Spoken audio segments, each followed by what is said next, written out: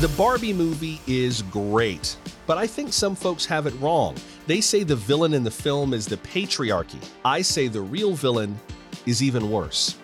Hey there, I'm Joshua Johnson, and the Nightlight is on.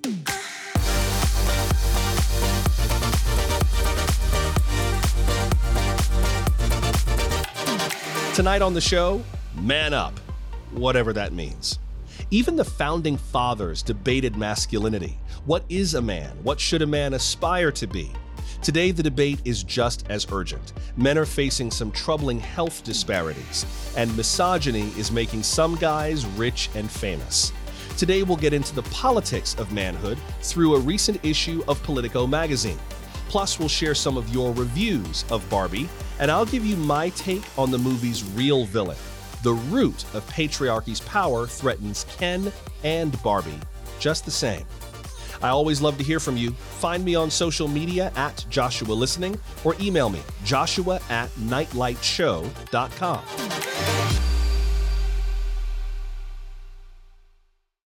Joining me now is Katie Fawcett. She's a senior editor at Politico magazine who edited its Masculinity issue. Ms. Fawcett, welcome.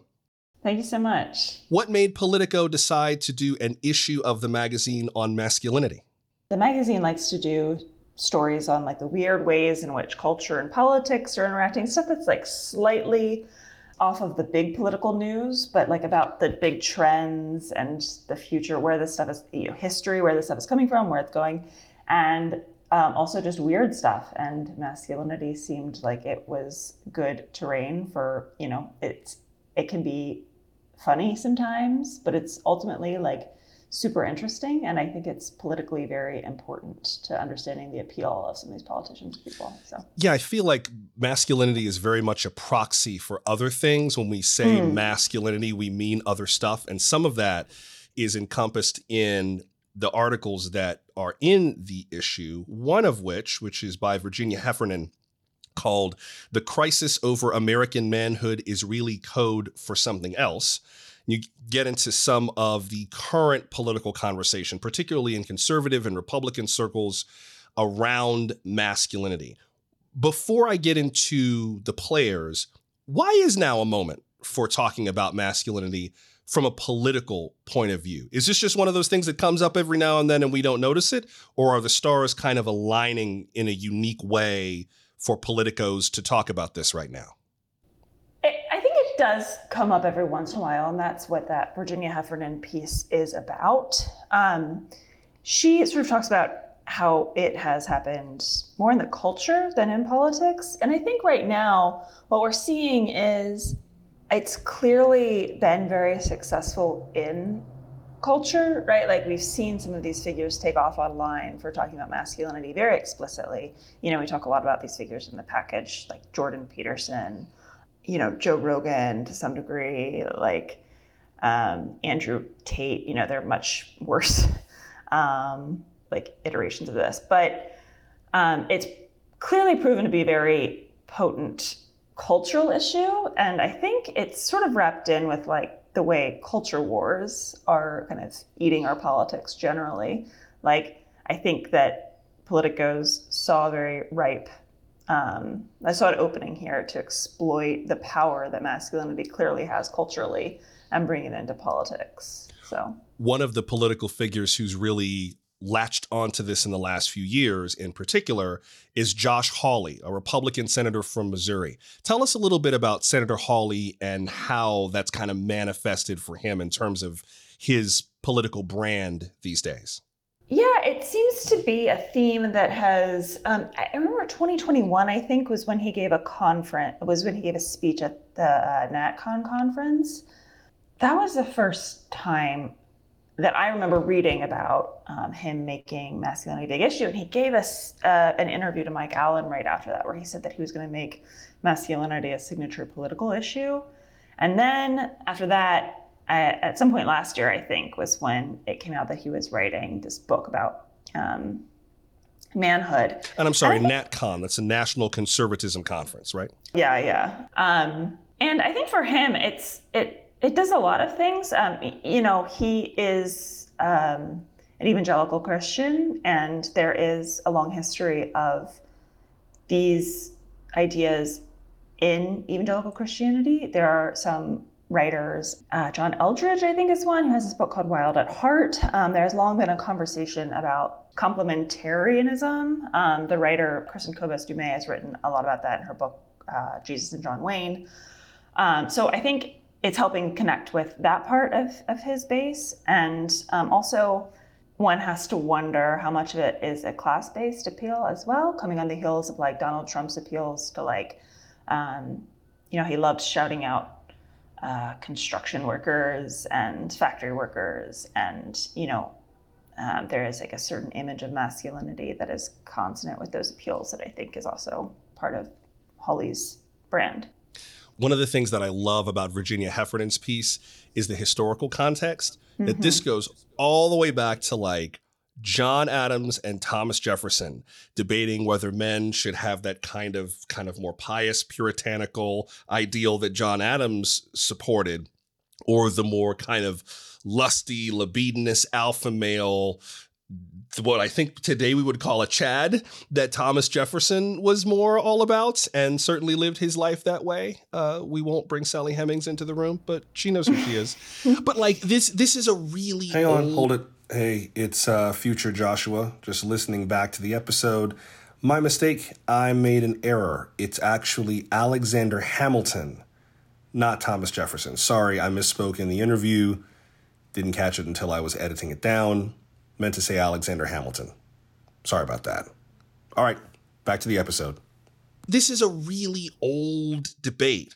What do people like Senator Hawley get out of even being part of this? I mean, is he a true believer? Is he just doing this for donations and votes? Like, what's the payoff? I think part of it is to connect with I think if you can tap into resentments and what people perceive to be the source of those, that is useful. I think it's a very relatable thing right now. I think that, another part of the package we did was that poll, which showed that a lot of Americans think that men are facing problems right now. Nobody can really agree on what those problems are, like the causes of them or the solutions to them.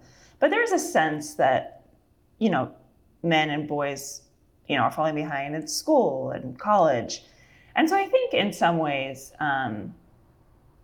there's a lot that resonates with people when Hawley talks about it. But it can be, like, as you were saying, it can be sort of like a container for all kinds of grievances and resentments. And that's where it gets sort of interesting.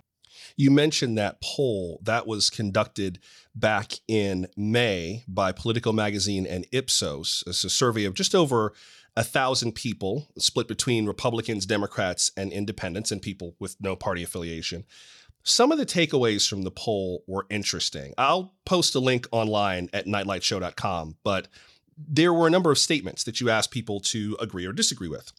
Some of them Republicans agreed with more. For example, traditional family structures with a wage-earning father and homemaking mother best equip children to succeed. Just about half of Republicans agreed with that. 16% of Democrats agreed with that. On the flip side, you had statements like, for example, let me find one that kind of came down the other way. It is easy to understand why women's groups are still concerned about societal limitations of women's opportunities. 3/4 of Democrats agreed with that. About 2/5 of Republicans agreed.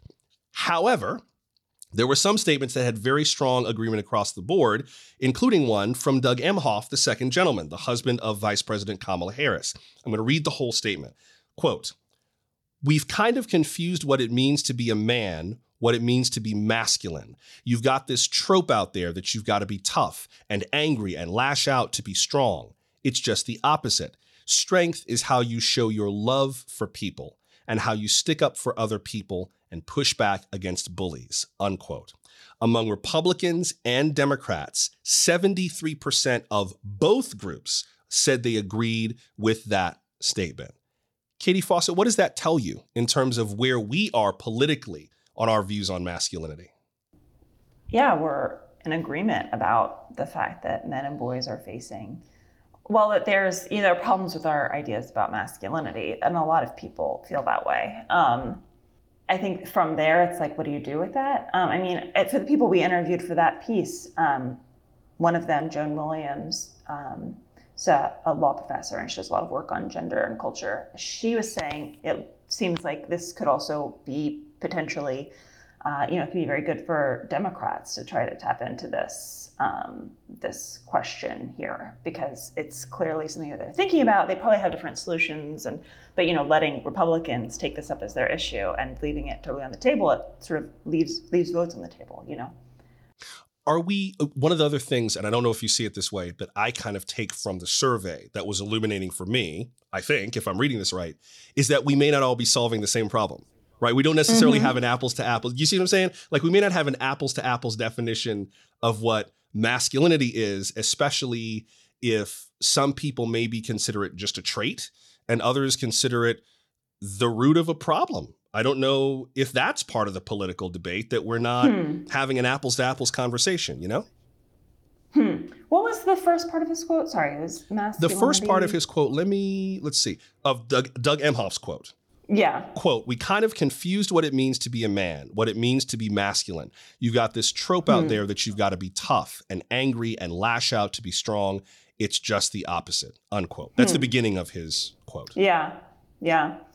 I mean, it does seem, though, like 73% of Republicans agreed with that. It does seem like while there is agreement that they're the party of masculinity right now, like they also think there are problems with like prevailing ideas about masculinity, which I think is still kind of interesting. It's the same thing. It's like the word is like a big concept, and it's like, what do you put in that concept? And that's sort of what, in Virginia Heffernan's piece, she comes back to at the end about how masculinity is actually like quite a new word. And before that, it was just, the word that it comes from was just meant to mean humanity. And, implying that like masculine virtues used to be like just good, decent virtues. And, are we kind of at war, over like basic definitions of like decency, which is, yeah. Yeah, the kind of the imagery that we wrap around manhood, that keeps evolving. Speaking of imagery, there was another piece in the magazine by Ian Ward, who broke down the images in this very controversial ad that was put out by a super PAC that supports Florida Governor Ron DeSantis's bid for the presidency, for the Republican nomination, that contrasted him against former President Donald Trump in terms of the former president's on again, off again support of the LGBTQ community. And it was interspliced with all of these images like bodybuilders, Brad Pitt as Achilles from the movie Troy, Christian Bale as Patrick Bateman from the movie American Psycho, that old image that circulated the web way back of the kind of the AI generated Giga Chad, this like alpha uber male thing.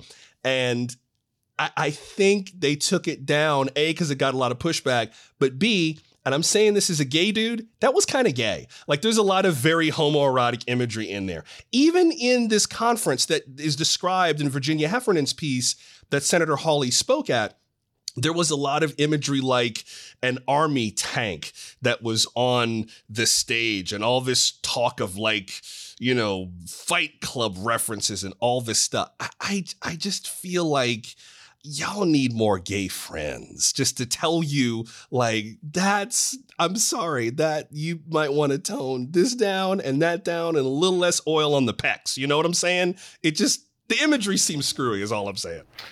Yeah, right. That there was that line in her piece about the Fight Club references and a prize for dense chest hair as like presumably things to like shoo away gay vibes. And somebody made fun of that on Twitter, and they said like, oh yeah, this is so funny. Like that a prize for densest chest hair would like be so not gay. And it is sort of, that's a catch-22. Yeah, they need to go meet my boyfriend because they'll be like, I'm shaving. Yeah, no.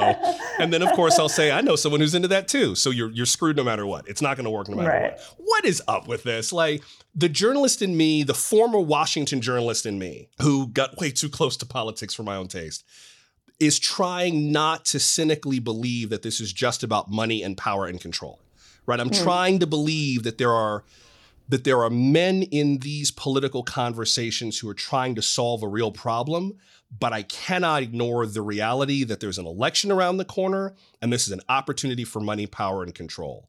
And I'm not sure if I'm seeing this correctly, if I'm seeing what's there, if I'm superimposing something on it. Like, I don't know. I'm just not sure how to look at this as we head into 2024. That's a very good question. Yeah, I don't know, because I think that we're clearly in a moment where, your first question was about where is this all coming from? I think everyone has just realized how potent the idea, like how powerful the idea of masculinity is and how much it works. And every time a politician, I think, realizes that, I don't think we're going to be able to resist using it in some way.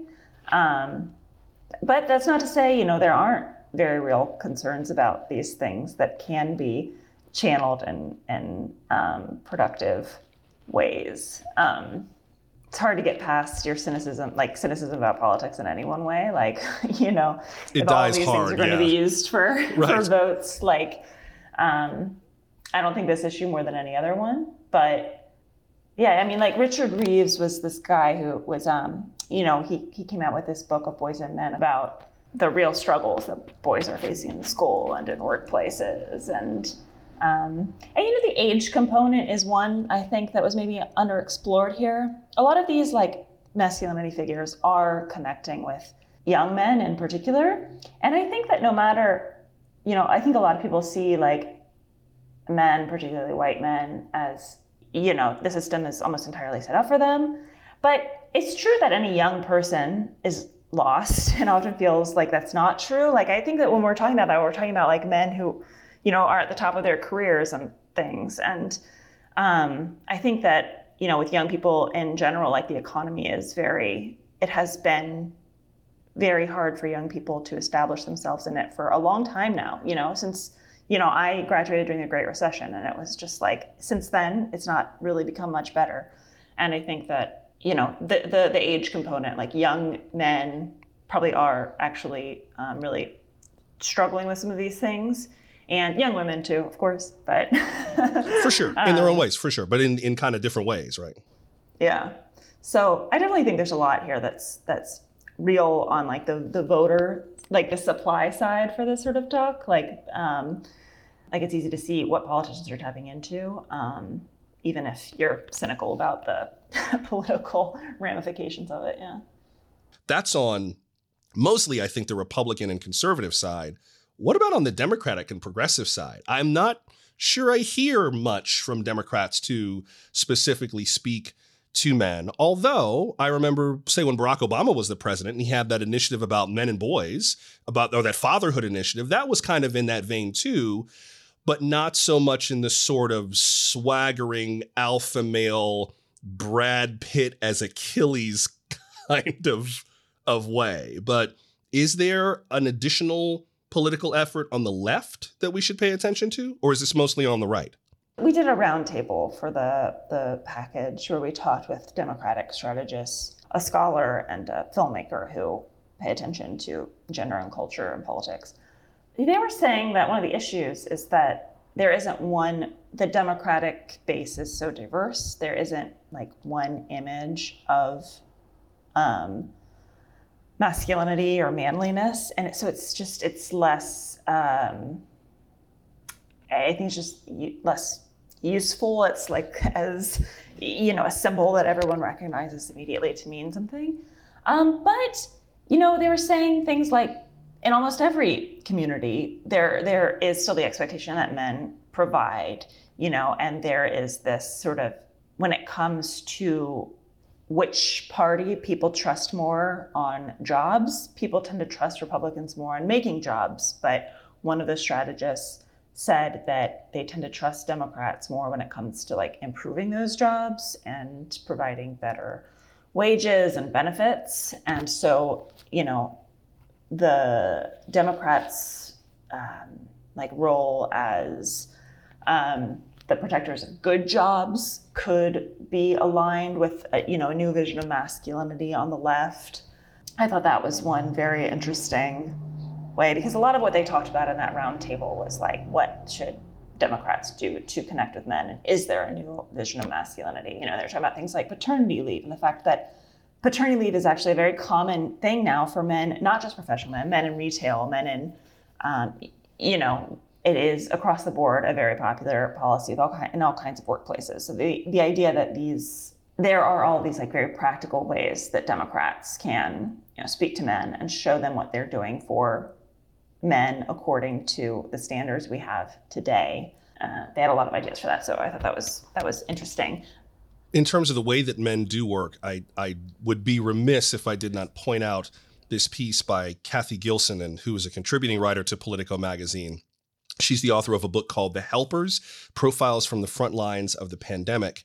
And she does a piece about what she calls a pink collar working man, a guy named Eric Cromer, who has shifted from working at a General Motors assembly line, where he had worked for nearly 16 years, to becoming a nurse. He lost his job when the plant in Ohio closed in the recession in 2008. At the time, he had a wife, an 11-year-old daughter, a high school education, and this man, Mr. Cromer, who is, according to the piece, a self-described hillbilly, went and looked for another career and has taken up a career in nursing. I'm glad that in the magazine's package, in the issue, one, to show a picture of men who are redefining their own roles in their own lives, but also to kind of wonder how politicos are going to respond to these men, right? They know they have to provide. They know they're having to make some changes. They're having to reach into different areas. And I don't know if the Josh Hawleys and the Doug Emhoffs of the world are sort of universally supportive of guys like that, or whether there's an effort to say, it's nice that you're a nurse, but we wish you could still go work at the GM plant. You know what I'm saying? Like, where it becomes policy that they believe will make men go, yep, I feel like a man again, Yeah, I think that piece is sort of, it's a way of presenting that question, I think. Like, how much of this is nostalgia? Like, how much are like Republicans pleased to men and like talking about masculinity? How much is that nostalgia that's not actually like useful and it's not really helpful to people? Everyone wants good jobs that are able to provide for families for people, but the economy has shifted. And I think that piece is sort of raising the question of, how these outdated notions of masculinity are actually, how do they align with, opportunities for men to actually succeed and get those jobs in a changing economy? Because a lot more of the opportunities are jobs that we think of as feminine. With regard to that, I wonder, you talk, that also comes up in the poll. I mean, one of the comments, as we said, there was a series of quotes and statements, and you measured who agrees and who disagrees, Republicans, Democrats. And there was one from a Democratic Senate candidate named Lucas Kuntz who said, quote, "Masculinity is taking care of people, your family, your community, and making sure that you actually stand for something," unquote. 68% of Republicans agreed with that. 51% of Democrats said they agreed with that. So that kind of seems to fall along a similar line. For me, as I look at this, I maybe I look at this from a minority view, but I feel like, don't women take care of people too? I mean, I had a mom and she took pretty good care of me. And I think that's what moms do too. Like, I don't know. It makes me wonder what the limits of the political viability of the conversation are for non-men show up and go, freeze. You have gone off the rails, mister. Come back home. You've gone too far. We know that you're having fun playing politics, but like, shut it down. This is not helpful anymore. That was a very interesting quote because Kuntz is a Democrat and he had a bunch of, Republicans agreed with him in like much bigger numbers than Democrats did. And I think that was it too. I remember looking at that and thinking, yeah, that probably had to do with the way he's describing what masculinity is in a way that makes it sound like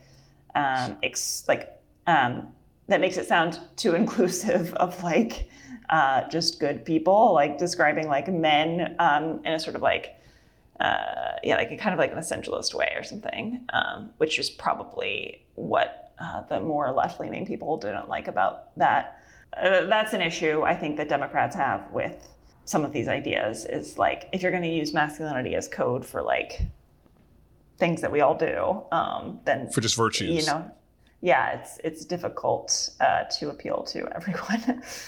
So where does this go? I mean, I worry as a gay man that this fight over masculinity, especially as we get closer to the 2024 election cycle, is going to turn into kind of political gay bashing again.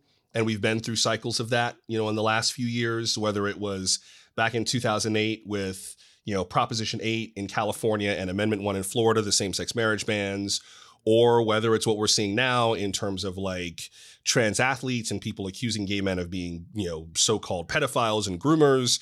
Like it feels like we're about to be targets again in the name of masculinity. I hope not, but I wonder where you see this going in 24, especially for people who think that this can be something they use to give them a little bit of an edge over their opponents. What is this going to look like next year?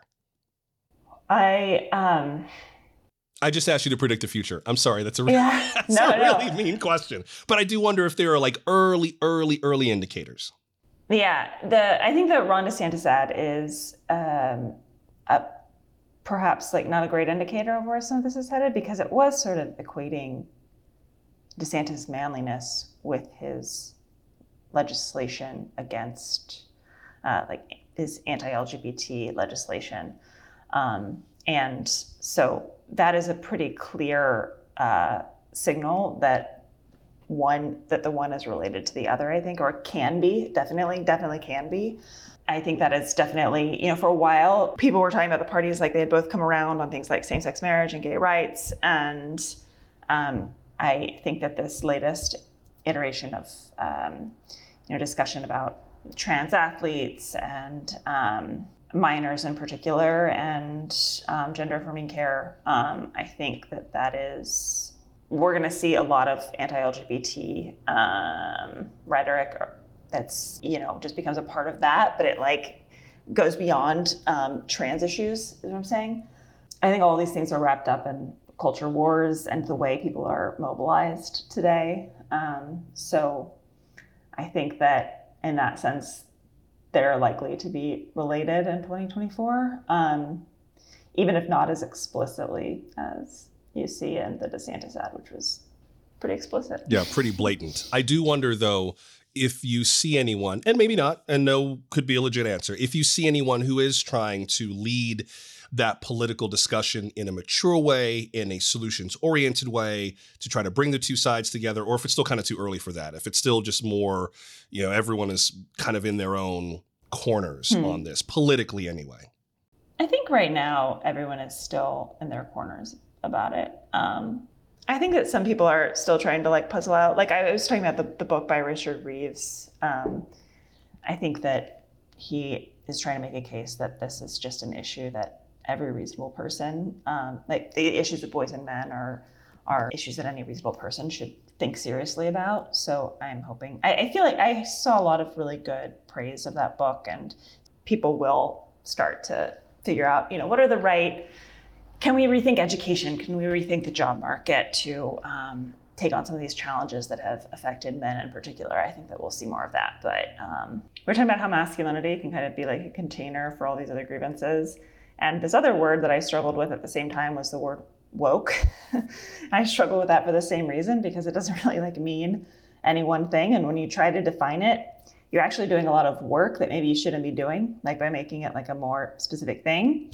And I was just thinking about how politics so often use words as like stand-ins for like big nebulous concepts that people can pour all of their grievances into, and that it just might be a high point for stuff like that. Yeah, I mean, what is that? Like, what's in that container right now politically? When political players say masculinity, what do they actually mean? So I think that Josh Hawley has defined it as like the masculine virtues as courage, assertiveness, and something else. So he has actually defined it, which is useful. But, again, we have the problem we had with the Lucas Coons quote, which is women would say that they're courageous as well. But yeah, I think that using it signals to people, we care about the fact that, you're having a harder time in the job market. We care about, the way education is maybe, you feel like the deck is stacked against you. We feel for your concerns about like how the Me Too movement has gone too far, if that's it. But it seems it's one of those things that you have all these things you can like read into it. And so I think that's what makes it so useful. Katie Fawcett is a senior editor at Politico Magazine. Katie, this has been really helpful. Thank you very much. Thank you so much. Still to come, Barbie. It's the #1 movie in the country, and your fellow listeners have a lot to say about it. Fair warning, I'm going to get into the movie, spoilers and all. So, if you plan to see Barbie, you might want to stop the episode right now and listen later. You've been warned. Your reviews of Barbie and my take on what the film is really about are just ahead. Stay close.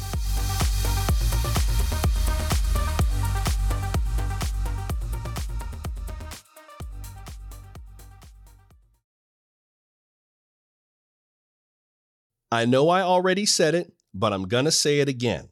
Spoiler alert.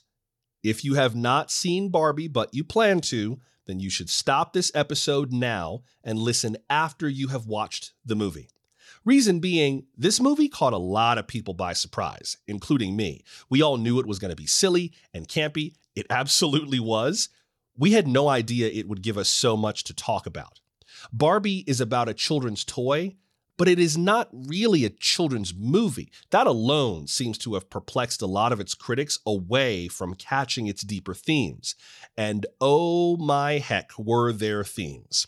Now, when I discuss movies on air, I almost always do so with spoilers. Reason being, maybe you decided not to watch the movie, but you're still interested in the cultural discussion. In that case, the spoilers would help you follow along with what everyone else is talking about. And that's fine. From my perspective, yes, but with the storyline laid out first. And I would love to know what you think of the movie, whether you agree with my take or not. Okay, hopefully by now, everyone who was gonna stop listening has stopped, so let's dive in. First, here are some of your reviews of Barbie. Julie wrote on Substack, a couple of friends were surprised I went to see it. Why? Because I'm not a Barbie doll type person. I played with trolls when I was young. I had many of the same takeaways as Joshua did.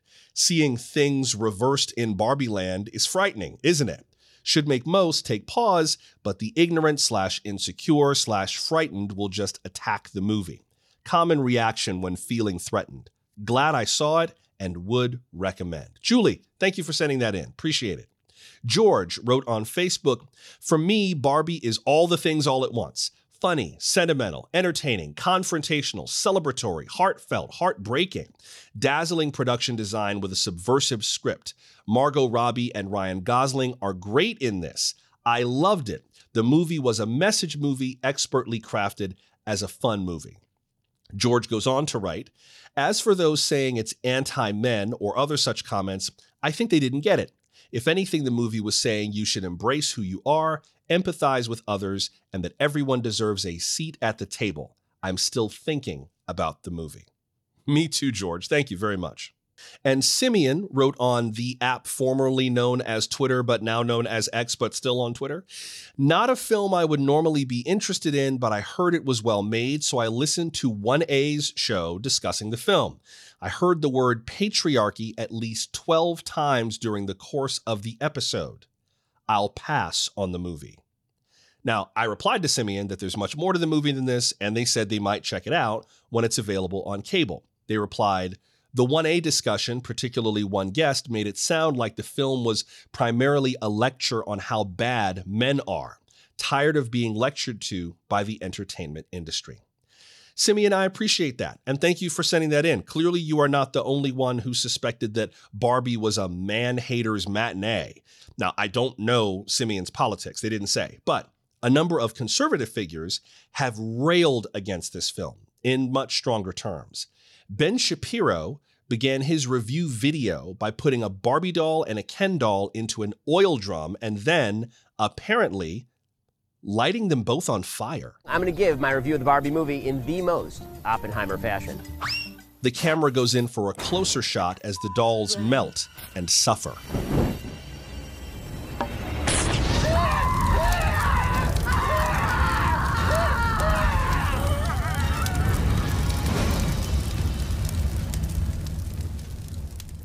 Anger and outrage are Ben Shapiro's stock in trade. And no, that is not in Oppenheimer fashion. J. Robert Oppenheimer said he had blood on his hands for the atomic bomb.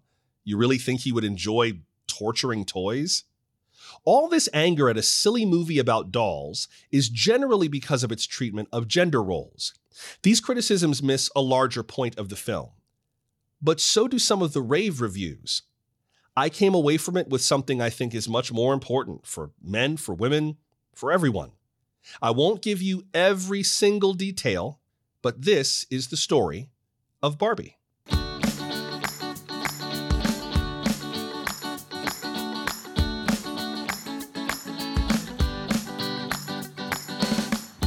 The movie takes place in two settings, Barbie Land and the real world. Many different Barbies live in Barbie Land, alongside many different Kens. There's President Barbie, Astronaut Barbie, even Mermaid Barbie. Our main character, played brilliantly by Margot Robbie, is called stereotypical Barbie. Blonde hair, blue eyes, impossible figure, irrepressibly bubbly, you know. Now, one night during a dance party, Barbie Land is scandalized when stereotypical Barbie, out of the blue, asks if anyone ever thinks about dying. That would bring any party to a screeching halt, especially in the middle of a song that Dua Lipa wrote just for you. But that philosophical question breaks the veil of perfection around Barbie. Now everyone knows something is wrong. The next day, they see her very first patch of cellulite. Unconfident and imperfect, time to act fast. She seeks the advice of an exiled older Barbie, known as Weird Barbie. Kate McKinnon plays Weird Barbie, a doll who's clearly been played with way too hard, frizzy hair and makeup that looks like a Picasso. She explains that whoever owns this stereotypical Barbie in the real world is dealing with some kind of sadness. That sadness is causing Barbie's existential crisis, so if she finds her owner, she can set things right. That's Barbie's problem. So what about Ken? Now, if you just thought to yourself, what about Ken? Isn't this all about Barbie? Then you kind of already know what he's struggling with. It is all about Barbie. And he can't take it anymore. See, in Barbie Land, the Kens are just accessories. All they want is for the Barbies to notice them. And they take it really hard when they get ignored. Ryan Gosling plays the main Ken in a role that he seemed typecast for? Ken's purpose in life is basically to be obsessed with stereotypical Barbie. He does all the typical bro stuff to impress her, like acting all cool when she does notice him and not taking no for an answer. When Barbie leaves town for the real world, Ken stows away in her trunk. Reluctantly, she agrees to let him tag along. Together, they arrive in Los Angeles and quickly realize that our world is what it is. Now, the Barbies back home firmly believe that their empowered womanhood equalized the real world. The Supreme Court in Barbie Land is all women, so naturally, it's the same way here, right? But that falls apart when stereotypical Barbie finds the girl that owned her, a cynical middle schooler named Sasha. And Sasha cuts Barbie to her core. She denounces Barbie as a feminist's nightmare, even calls her a fascist. It is the first time in Barbie's existence that she has ever truly cried. To make matters worse, Ken, left without the adult supervision that he and oh so many men clearly need, starts finding books about men in the school library. That's when he learns that the real world has a system that's perfect for men like Ken. Patriarchy. Now, his early experiments with patriarchy do not go well. He learns that he cannot run a company or perform surgery just because he's a man without having an MBA or without, being a doctor. But as Ken's newly toxic masculinity continues to brew, Barbie goes to the headquarters of Mattel. Yes, the company is a character in this movie, and she knows she's a children's toy. Mattel's CEO, played by Will Ferrell, knows about the crisis in Barbie Land. He and his executive team, all dudes, of course, try to get Barbie to voluntarily go into a life-sized Barbie box, complete with twist ties to bind her arms.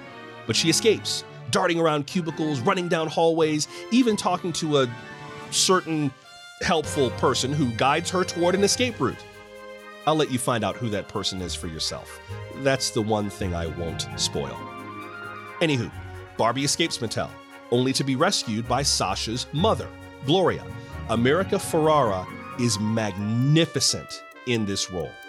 Gloria is the CEO's assistant. Turns out, Sasha was not the one who caused the crisis with that Barbie. Gloria went through Sasha's old toys during a dark moment in her own life. Gloria started all this. So Barbie, Gloria, and Sasha all head back to Barbie Land together to set things right. The idea is that bringing them there should make it easier. Unbeknownst to them, the Mattel executives follow them back. And unbeknownst to all of them, this crisis has turned into a catastrophe.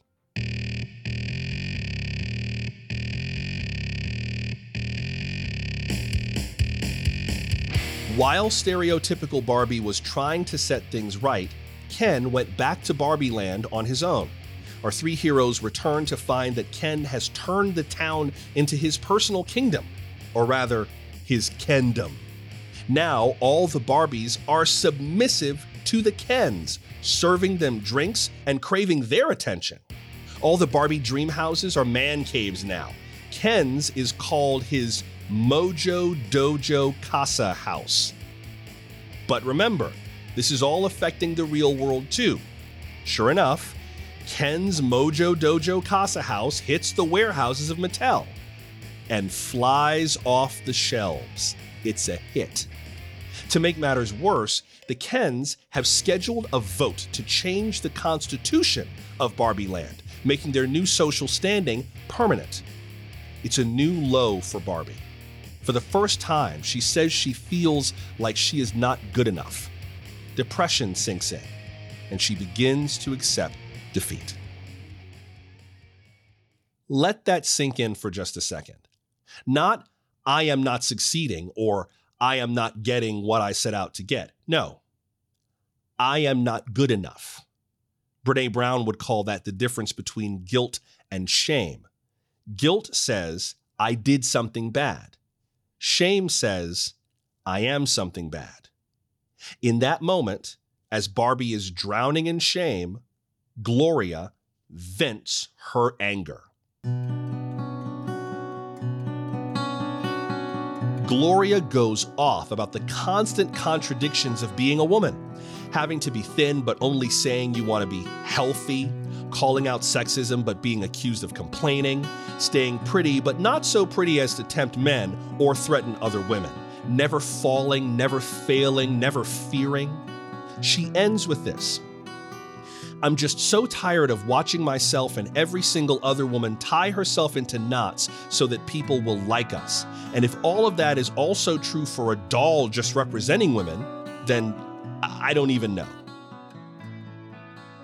I have no idea what it means to be a woman. That is why I accept what women tell me about their experiences by believing them the first time. However, as a black, gay, big, tall, physically imposing man, I have my own sense of what it's like to get crushed in the vice grip of other people's standards, people who only really care about their own comfort, even at your expense. We tie ourselves in knots so strangers will like us. And when that fails to make our lives easier, we tie those knots tighter, hoping we can constrict our way to freedom. But it's never enough. And so we bind ourselves more and more until, well, yeah, I bet a lot of men could empathize if they tried. I never expected a movie about Barbie to move me to tears, especially not more than once. Maybe you know what it's like to hear something that you cannot unhear, something that just shifts your consciousness permanently. Well, suddenly, thanks to Gloria's tirade, one of the brainwashed Barbies snaps out of it. Nobel Prize Barbie comes back to her senses. She remembers that she had a career and accomplishments before all this happened. Together, the Barbies devise a plan with the help of Weird Barbie, Ken's discontinued counterpart Alan, played by the delightful Michael Cera, and Weird Barbie's friends, Sugar Daddy Ken and Earring Magic Ken. Sidebar, ever notice how the outcasts and the outqueers keep saving the world? Am I the only one who's ever seen that? It is amazing how often in life our weirdos become our heroes. Conversation for another day. Anywho, the liberated Barbies head back into town, pretending to still be fully submissive. That distracts the Kens, allowing our heroes to grab the brainwashed Barbies, hand them to Gloria, and deprogram them. Gloria's reality checks unlock the Barbies' memories one by one, and with all of them released, they make their big move. They target the most vulnerable spot on any chauvinistic dude bro: his insecurity. The night before the constitutional vote, all the Kens pair off with the Barbies, serenading them on the beach under the moonlight. All of them are playing the guitar and singing the same song in unison. Push by Matchbox 20. You know, the I wanna take you for granted, that song. As this anthem of 90s male angst reaches a crescendo, all the Barbies reach for their smartphones and walk away from the serenades. They just ghost the guys. Before long, the confused Kens fight among themselves for the ladies' attention. Literally fight. Remember, the Kens like the Barbies, not each other. This attack on their egos triggers a royal rumble, a beachfront battle with lacrosse sticks and pickleball paddles. The Barbies slip away to restore the Constitution, leaving the Kens distracted and the Mattel executives trapped in the chaos of the fighting. And so, the Barbies prevail, restoring order to Barbie Land and putting things back the way they were. Victory for the Barbies! So why doesn't stereotypical Barbie feel victorious? To many of the movie's critics, this is apparently where the story ended. Their critiques seem to disregard what comes next, and that's a shame. Because if you tune out of the movie at this point, it's easy to feel like this whole thing was about putting down men and making women look like both the ultimate heroes and the ultimate victims. There is more to it than that. I like the way Jack Butler puts it in the National Review, a conservative magazine. Quote, "Masculine pride makes it far easier for me to recommend Oppenheimer than to esoterically interpret Barbie positively. It is, to be clear, not really a movie about men, but it does not hate them. It is something far different and far more interesting than that. Conservatives who think otherwise might not be thinking big enough." Unquote. Right. If anything shows how egocentric some men are, it's the pushback to Barbie. Everything is not about us, including this movie. Granted, the fact that the Barbies devalue the Kens drives the central conflict, though the plot is deeper than that. But you know what? Let's deal with that complaint, that it's anti-men. Let's even stipulate, just for the sake of argument, that the movie is intended to make men look like morons. To be fair, men are having a tough moment right now. According to the U.S. Department of Health and Human Services, the average American man will live nearly 6 years less than the average woman. Men also tend to have lower health literacy levels than women. That means we're less likely than women to make informed health decisions. Also, according to the National Student Clearinghouse Research Center, male college enrollment is down about 6% more than for females. White male college enrollment is down nearly 20%, and that's all just in the last 5 years or so. If we truly care about gender equality, that means we must care about everyone across that spectrum.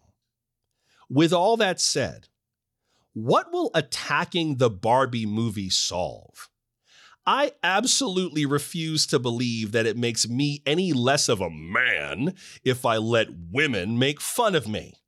The issues facing men hurt our pride for sure, yes, but how is pridefulness going to solve anything?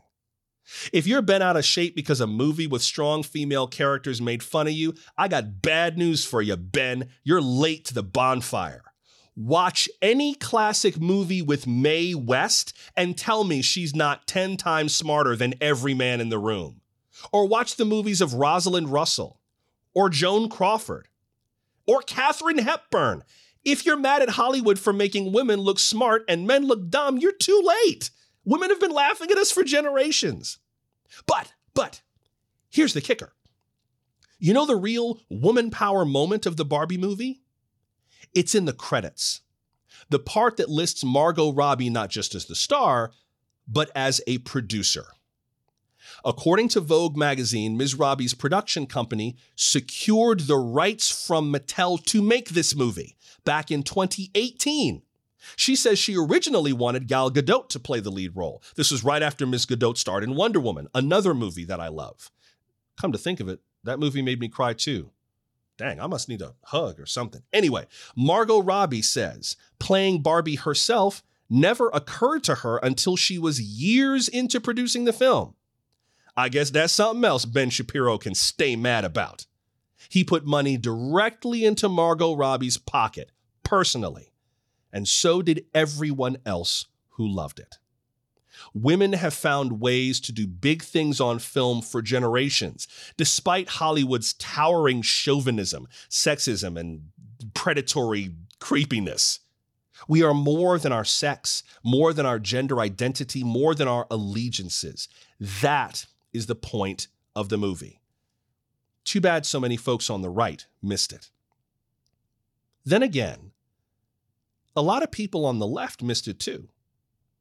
Some reviews point to patriarchy as the villain of the film, but I think that is also wrong.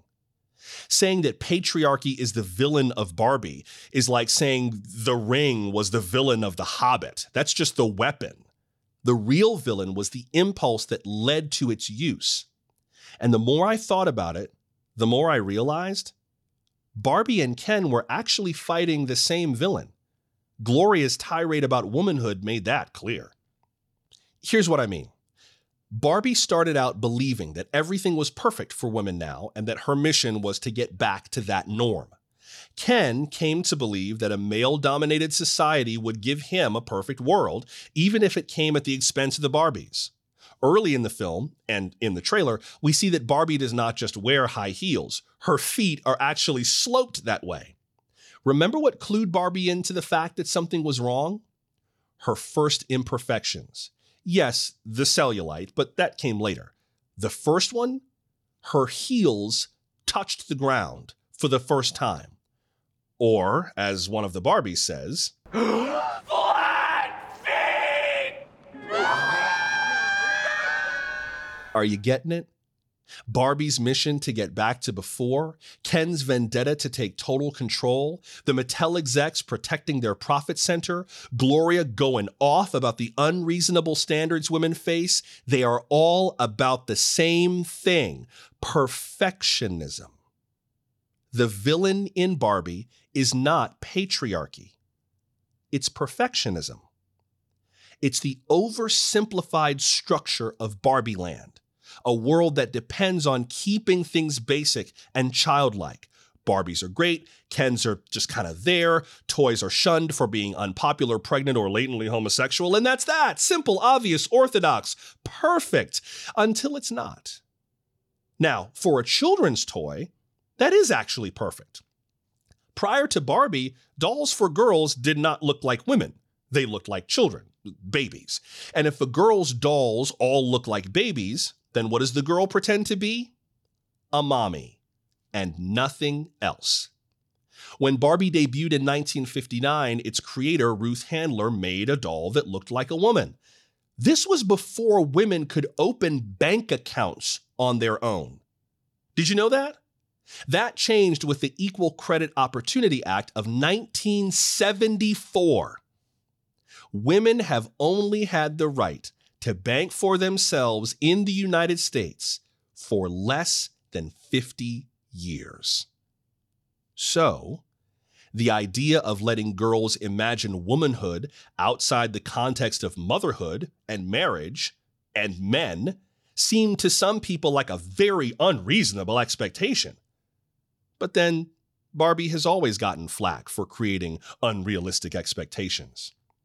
But it does not work unless it's presented in a fantasy world that bears no resemblance to reality. So that perfect fantasy world had its place early on. Perhaps the opportunity for us now is to view Barbie the way Gloria does, fully aware of the dangers of perfectionism. Perhaps Barbie's own journey in this movie gives us a better way to place this icon in today's culture. Perhaps the key is to do what she eventually did, accept complexity as the key to humanity. I mean, think about how many Barbies there have been over the years. The original black and white striped swimsuit, Malibu, architect, news anchor, mermaid, entrepreneur, presidential candidates, Star Trek, even Wonder Woman. I mean, it's easy to tell a child, you can be anything you want to be. But what does that mean? How can you know as a kid unless we show you? As a kid, you need to see options. As an adult, you just need to opt. You don't need to make the choices you're shown. You just need to be empowered to choose something that works for you. The challenge for us as adults is to step past the literal emblems of our childhood and carry their meanings forward into the complexities of adulthood. But that's the whole conundrum of child raising, isn't it?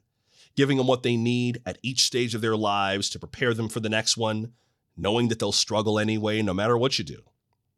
Gloria caused havoc in Barbie land by reaching for the childlike simplicity of a Barbie doll as relief from the complex challenges of grown-up life. Hard to blame her for that. But how did she set things right? By speaking those challenges, leaning into them, helping others do the same. Now, after the Constitution is restored, Barbie does something extremely mature. She apologizes to Ken for making him feel unwanted. She convinces him that he does not need to define himself by her validation, but by who he is, independent of anyone else. She understands that he's not a bad guy, but he made a bad choice because of real feelings of inadequacy. Ken's mistake was not just that he wanted to bring women down, but also that he never thought to bring himself up. He hated the simple life he was given, so he created another simple life. When Barbie apologizes to him, that gives him a chance to be his own man, truly his own, not defined by the women who served him or the men who sucked up to him. Now, granted, Ken might truly be dumber than a box of busted bricks. By the end of the movie, he's wearing a blissful grin and a sweater that says, "I am Kenuff." But hey, if he's ready to try, let him try. And his storyline suggests something we're seeing here in the real world. When young men are groping for meaning, starving for guidance, feeling unwanted and insulted, those emotions can easily turn toxic. Street gangs, incels, oath keepers, pseudo-Islamic terrorists, insurrectionists, the mobs that descended on Charlottesville, Virginia back in 2017. Never underestimate the power of disaffection. And within those groups, what do these young men find? Another kind of perfectionism. Demands for perfect loyalty, perfect toughness, a perfectly united front to do perfectly vicious things. You dissolve your identity into a collective. How easy it is to give away who you are in the hopes of validation and acknowledgement. Ken finds a book on patriarchy in the library. Today's young men find tweets from Andrew Tate. Both aim to subjugate women and make men into monarchs. Women have done an amazing job of banding together, pushing back against outdated norms, finding new ways to live their own lives. Who will help men do the same? Not for some one-size-fits-all, manly man, dude bro dogma like we heard about earlier in the show.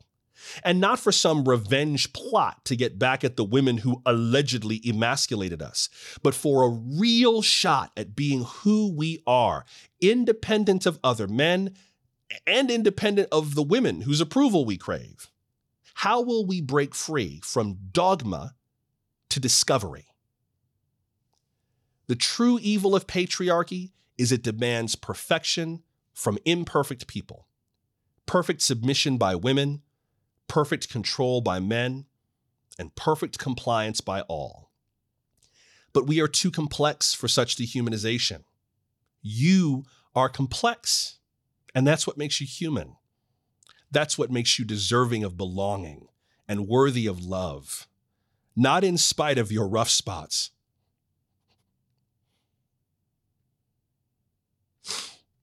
But because of them.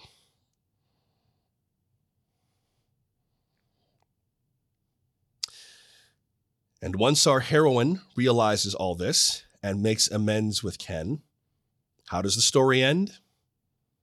The only way it can.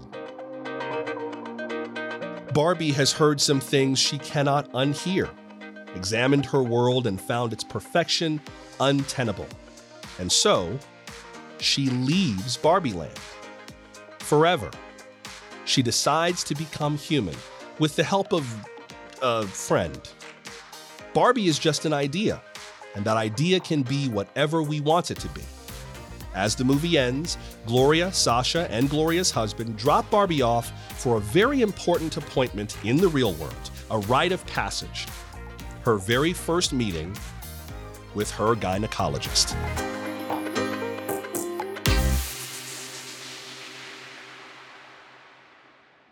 The Barbie movie is about discovery, about complexity, about the courage to face life's challenges and to speak out about its injustices. That's what I think. Tell me what you think. How do you see the message of the Barbie movie? Do I have it all wrong? Is there something I'm missing? Please, feel free to disagree or let me know if you think I'm on target. I'm at Joshua Listening on social media, or you can email me, joshua@nightlightshow.com. The Nightlight comes to you from Sun Arts Media. Please support the show as a paid subscriber online at nightlightshow.com. You can follow the show on YouTube, on Substack, or on your podcast app. If you listen on YouTube, please be sure to like this episode, subscribe to the channel, and click that bell for notifications each time there's a new episode. If you listen on an audio-only podcast app, please leave a review of this episode. That'll help other people find the show. So, until we meet again, I'm Joshua Johnson. Thanks for making time for me, and please keep on shining, because someone, somewhere, needs your light right now.